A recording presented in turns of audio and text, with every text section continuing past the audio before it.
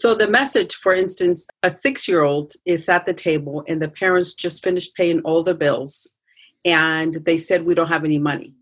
Well, they don't have any money because they just finished all the bills, not because they don't have any money. But what that little girl heard was that, and her questions was, she was concerned that she was going to be homeless and how were they going to eat? So that's what I'm saying. We really need to really pay attention to what we say because we don't know in the child's mind what they're going to do with that information.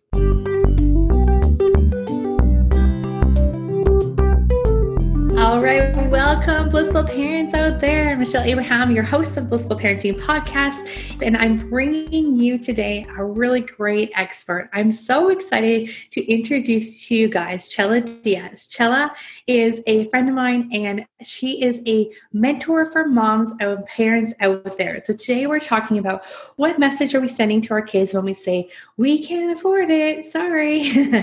And so I'd love to just dive into this conversation, Chella, and then we'll find out a little bit more about you, who you are, and what makes you do what you do. So let's dive in. So Chella, talk to us. How are you today? Marvelous. Absolutely delighted to be here. And I am a mom. I have 2 sons. So just so you know, this is from actual experience. This is legit. This is, yeah. I have 2 sons to prove it. No, but it's, what really, if you think about what you heard as a child, when your parents said we can't afford it, it's about what that kid takes on as a story. What does it mean to them? So you as an adult, that, well, maybe it's not within the budget. Maybe we can afford it for whatever reason, right? Maybe you don't want them to have it. Let's face it. Let's be honest. Sometimes we say we can't afford it because we really don't want them to have, whatever. I know that I was not big on violent toys in my house. So that would have been, but it's about what the kid is looking and taking that information and what are they doing with it. So instead of saying we can't afford it, and I'll come back to a story of an actual situation where that happened, is what if we help the kids be part of the decision? Great. You want to get that? Marvelous. What can we do to get you to help you to earn that? Whether it's additional chores, what can we do, right? So get them involved in the decision making, because that also is teaching them, how to budget for future things that they want to do as they get older. They may want bigger things. But if we start with them young enough, when they begin to count and when they start to asking for things, if we can get them to be part of the decision, I think that's. So the message, for instance, a 6-year-old is at the table and the parents just finished paying all the bills and they said, we don't have any money. Well, they don't have any money because they just finished all the bills, not because they don't have any money. But what that little girl heard was that, and her questions was, she was concerned that she was going to be homeless and how were they going to eat? So that's what I'm saying. We really need to really pay attention to what we say because we don't know in the child's mind what they're going to do with that information. Yeah, because we know that we're not going to be homeless just because we've paid our bills. We don't have any money left, but there's going to be more coming in 2 weeks. But that child doesn't necessarily know that. Exactly. You just nailed it. Exactly. And this is exactly what the case was with this little girl. So it's about what they're saying. So not just we can't afford it, make them part of the decision, but also when you say, we don't have any money, you don't know what that little girl, that little boy, that child is going to do with that information. And that's why I think it's really important that we begin to really, and then pay attention to what we heard as kids so that we're not passing that on to our kids. Right. Yeah, because there's also like a fine line from making your kids pay for their own things. I think that's really a great thing. But then there's also the you're paying for them because we can't afford it thing, right? So it's what's what is the real reasoning behind it? And it's we're teaching them something. We're trying to get them to learn. We have these money jars for my kids, and it was actually thanks to another interview we had here with John, and he suggested the money jars, and so we've been doing the money jars. But what's funny about my son is that every time he gets money in there, or birthday money, he wants to spend it right away. He just every time we go to Vancouver, we're going into, we take a ferry. It's a big trip into the city for the weekend.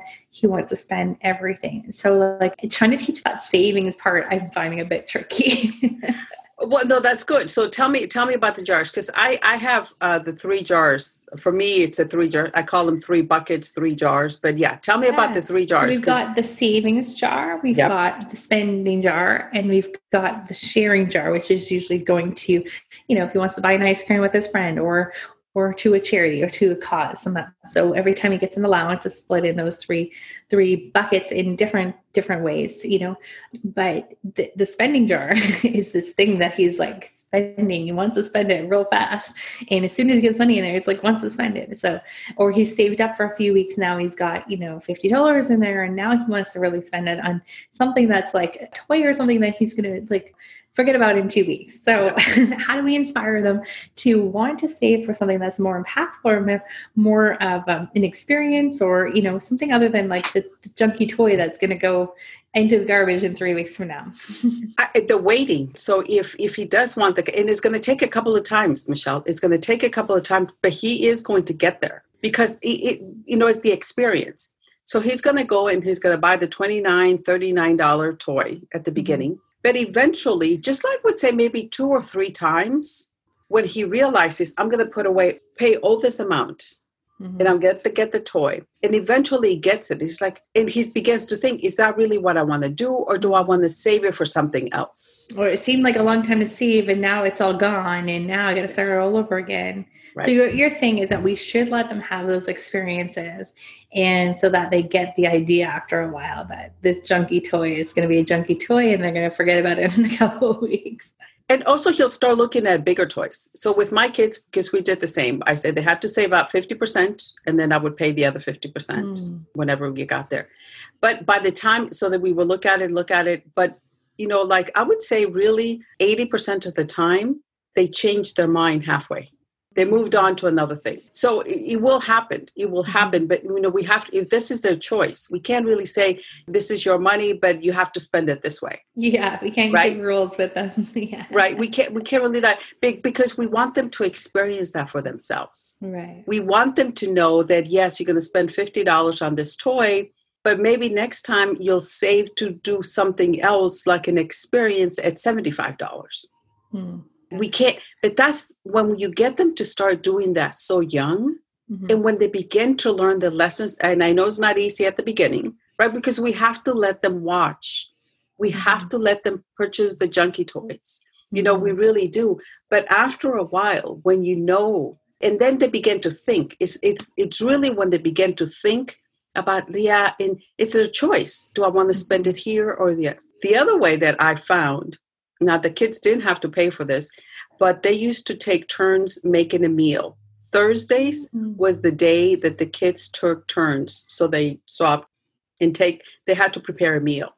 I love that. Yeah. And so, but what's really it's really the time, because when they do the meal, they knew, let's say at the beginning, they couldn't really cook. So it was pretty much, salads. But when they got older, they wanted to do, and they could make we always had breakfast for dinner, because they could make eggs, they could make pancakes, they could make all of that stuff. So what was really neat about that is that they had to learn to do the list. And it taught them not only the list, the time preparation, but also it taught them that how much it takes to put on a meal. I love that. Right? That's a really good lesson for them to learn. Yeah. But also the time, right? Because if you want to make, if you want to make a lasagna, for instance, I'm just saying. That's really time consuming. Yeah. But you have to go get the ingredients. It's not like you want to make a lasagna. Now we're going to go get the ingredients today. They went to school. I worked full time at the time. So you need to plan. So it also teaches them to plan, because they have to build that into their schedule. So they knew like a week in advance that they're going to have a Thursday dinner, so that maybe on the weekend when you're going grocery shopping. Yeah, that's good. So what if they didn't tell you to get ingredients and you knew their thing was coming up on Thursday? Did you leave that? We made it a family event. Well, I would say family. It was the boys and I. We went to the store and we picked up the ingredients. That's great. I love it. Yeah, but also he taught them, right? Because now, not consciously, but now they're having to pick up the ingredients, so they got to see the price. I didn't point out the price, but they did get to shop for their ingredients, and they got to pay. So I gave them the money for them to pay. It was a whole experience. I love that because then you're teaching them the value of things. And I remember when I got to a certain age, I had to start paying for my own sports. So if I wanted to play for soccer, if I wanted to play soccer, I'd have to save some of my money that I made at my part-time job to pay for the sports. And I remember going, wow, I can't believe how expensive soccer is when it had to come out of my own pocket, right? It really Exactly. made me appreciate all those years my parents have paid for it. Yeah. And so that's what, it's like baby steps. When you get them to start preparing for a meal, then they know the Mhm. timing, how much does it really take to put a meal on the table, right? And Yeah, they for begin to sure. appreciate. And truly, on the side note, if you have picky eaters, the best way to get them to be more adventurous about food is get them to help you in the kitchen. Love it. Yeah. Because there's the pride, that they've created this meal, that they created. And so definitely my kids are not picky. There's certain things they don't like, but they're not picky eaters, right? Because they got in the kitchen and they were experiencing and they were cutting and the vegetables and they were doing all those things. So that's one good way to get them involved. So that way Yeah. they'll appreciate the effort that you put in to put a meal on the table. Yeah, I love it. And so now circling back to the I can't afford it statement, these are some great tools to then get them involved in having that conversation about their money and seeing the value in, things that they just take for granted. So any other ideas or tips around that idea there? I would say get them to start looking, instead of when they say we can't afford it, we just find a way. You would say, yes, let's figure out how we can make that happen. Let's figure out how and then make a plan with them. I think Make a that's a plan. really great idea.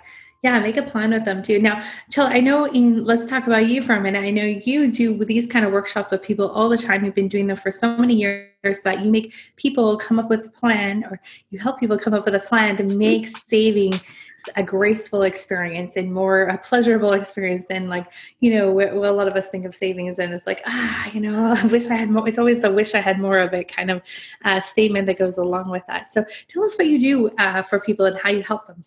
Yeah, no, and that's exactly, you just nailed it. I want to give a tip to your viewers and listeners, and that is adopt a wealthy habit. And the wealthy always pay themselves first. Mm. No matter how much money's coming in, pay yourself first, then you pay your obligations, and then you go have some fun. Because a lot of them is we pay our obligations, we have fun, and then we want to say whatever's left over, we're going to put away into a savings. But if you start and I know there's a lot of people that say the 5%, the 10%. I say start where you are now, wherever that is. And if it means $25 a month, then you put away $25. Be consistent and then increase that. Just start where you are. So that's basically what I do. I just really help people, show them, one, how to create a spending plan that's going to help them achieve their financial goals. What's standing in the way? What can we let go? I don't believe you should cut everything out, but there's certain things that you need to let go, in order to achieve your, whatever it is, that financial goals you want to accomplish. Yeah, I love that. And so what made you get started on this financial path of really taking people's financial pictures and helping them see the future and future pacing them into really making that? I loved how you called it the spending plan, not the savings plan. So. It's a spending, right? Because you get to choose how you're spending your money. And if you choose to go out every week and get meals in and do whatever, if you choose to spend it on shoes, it's a choice, right? But it sounds so much nicer than, you have to save. No, it's a choice. You get to choose. Yeah, because I think when you get into that saving mindset, it makes you never want to spend it, right? Yeah. You have this problem with spending then. We all go through that. There's definitely, and I personally have been good with money since I was 9. Wow. It's just something that came quite naturally for me. I purchased my first car when I was 17 and my first house when I was 23. Wow, good for you. That's amazing. So, yeah. So were your parents really good with money then too, or it is? Great question. A great question. My dad is and was. He's a very smart man when it comes to money. He was a baker, and my mom was a housewife. And my dad, I remember him spending 6 months working 2 full-time jobs which felt like years because we couldn't make any noise because he was sleeping when we were home. And he took the second job and he put it a down payment in the house. Wow. So it was that consistency. And then within like 3 years, he sold the house and he bought 5 units. So he was smart that way. He knew, and then he acquired quite a bit of property. But by then, I was already on my own. So I didn't get, that was not, but he was definitely smart when it came to money. And my mom, again, housewife. So it was my dad that took care of the finances. Yeah. So then that made you at a young age, like get really interested in finances and empower. And then, I have to say, that's kind of unusual for a young girl to be interested in finances, especially from growing up, how we all grew up, and having a housewife for a mom too. Like, it's interesting that you picked up on finances at such a young age. Yeah, I don't know that And so the very first book that I published is called Money Boot Camp. That book, I did it because I wanted to have our high school and college students look at money in a different way. Because I also believe that money definitely is a tool. Mm-hmm. However, money and the big house and the fancy car is not the happiness, right? People think when I have this, no, it's not the money. It's what you choose and how you choose to do that. So especially when I teach at the high school, right? They all want the big house and they all want yeah, I think those are great things, and I think definitely you should have it. But don't think that that's going to bring you happess, because happiness is totally different. Yeah, it's a different bucket. It's in a different bucket. It's interesting because when kids get to college and university, there's all these credit card companies that are at their first days there. And I remember like, wow, they're going to give me money. Yes. And I was one of those dumb kids that signed up for the credit cards and then went traveling. So yeah, I paid for that in my 20s and learned a good lesson there. Well, thank goodness they're not doing that quite as opened. Yeah, I think they got in trouble for doing that. Yeah, there's definitely regulations that they're not allowed to do that because you think it's free money. And, they don't explain all of the ins and outs of that. Yeah, or look how to calculate interest. And, that pair of $60 jeans is actually going to be $300 by the time you pay it off. That's a very good point, right? And that's it. Just because you're making the minimum payment, just look at. And actually, that is a really, really great tip and the game changer. Mm-hmm. If you have any credit card debt, and I don't mean you, Michelle, but if anybody has any credit card debt, ask them to add up 3 months worth of interest. Mm. Whatever it is, however many credit cards, add up the amount of interest that you're paying. Mm-hmm. Then, of course, multiply it by 4 and find out how much you could be having in your savings account. Because, and this is just interest, forget about the payment and all those other things. But everybody that has done this, they all of a sudden, when they begin to see that they're making another person rich, the credit card companies, they get very creative as finding ways to pay that off. Right. I bet. Wow, that's awesome. That's a great one to end on, Chella. Thank you so much for all your great tips. I've got some great ones. I'm writing them down. And for all of our blissful parents out there, please reach out to Chella. Chella, where can we find out more information about you? Where are you hanging out? You can find me. Chella is my business page, and I'm always answering questions in there. And ChellaDiaz.com is my website. Awesome. And that's Chella. So Chella Diaz, and make sure you find her on Facebook and her website. And guys, go check it out. She's got some great tips and tools for all of us parents out there. And remember, whatever we do, try to avoid that word, we can't afford it. And find out a creative way to figure out how you can afford it with your kids. Show them that plan. And that was a really great takeaway. Great lesson, Chella. Thank you so much for inspiring our parents out there and helping our kids have a brighter financial future. So parents out there, until next time, have a blissful week. And thanks again, Chella. Thank you for listening to the Blissful Parent Podcast. For complete transcriptions of this show, as well as helpful links to resources mentioned in this episode, please visit our website at theblissfulparent.com.